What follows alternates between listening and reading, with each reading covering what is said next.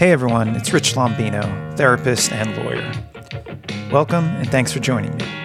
In this podcast, I explore topics for maintaining good mental health through expanding your knowledge, developing insight, and creating and sustaining behavior change, with the goal of improving the quality of your personal and professional lives. All right, let's get started.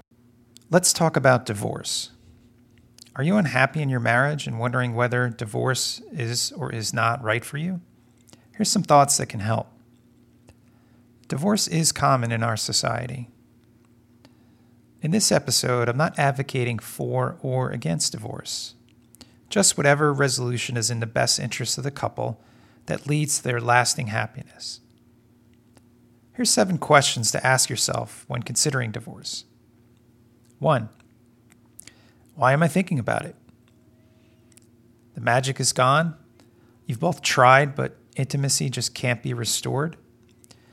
You're having thoughts of starting something romantic with someone. Or it's gone beyond that, and we're talking about infidelity. 2. Am I still in love with my spouse? Loving someone and being in love with someone are 2 different things. You could still love him because you've been together for many years. He's your best friend. He's the father of your children. But now those intense love feelings seem to be gone. You know what I mean? The ones where he's the first thing you think of when you wake and the last when you fall asleep. You look at him and you get turned on. When he touches you, it feels like he's in love with you. 3. Is it all right to even consider divorce? How do you feel about vows, religion, societal norms? 4. Is it all right to talk to my spouse about divorce early on? Afraid of reaction? What if she doesn't feel this way and is shocked? Will she suspect infidelity even if it's not there? 5. What would be the ideal outcome if we didn't get divorced? So you stay together, and how would you want your relationship to change? 6. What are the logistics when someone gets divorced? Is there a waiting period? Will you hire lawyers? How will you split up the assets? Who will move? Do you have to sell a home? And if you have children, what about their school? 7. If you have any children, how will you tell them? Kids as young as tweens and even younger can sense that something is wrong in the marriage. And even if this is true, it could possibly be traumatic for them to learn you're getting divorced. On the other hand, maybe it's more traumatic for you to stay unhappily married for years. So I highly recommend you speak with one or more people about this life-changing decision, whether you get divorced or not.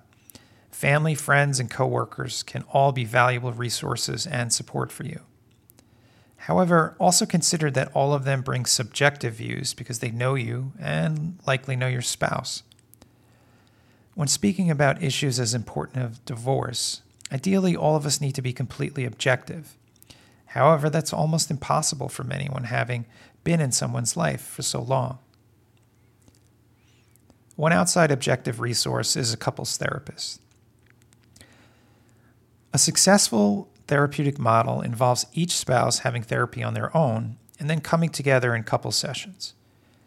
This provides them the opportunity to individually work on and synthesize their feelings before meeting together, where they speak about and resolve general concerns, instead of the discussion getting stalled by very specific details.